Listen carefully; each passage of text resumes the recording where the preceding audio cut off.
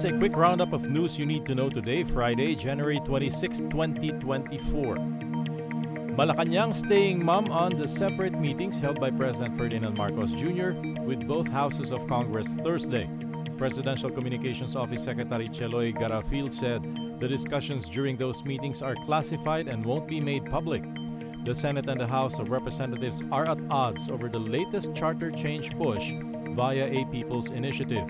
The Senate rejected this effort, which is supposedly being backed by House Speaker Martin Romualdez.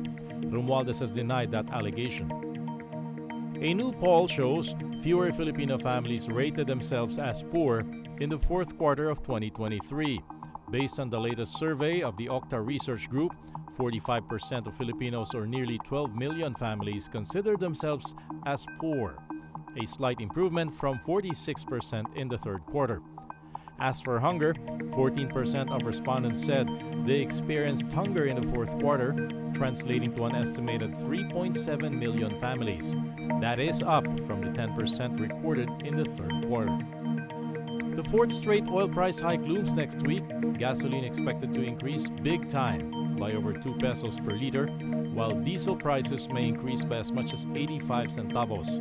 Kerosene will also see a 20 to 30 centavo hike.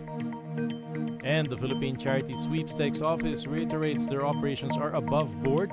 That's after a Philippine Senate panel asked cybercrime investigators to examine the technology it uses in its lottery games.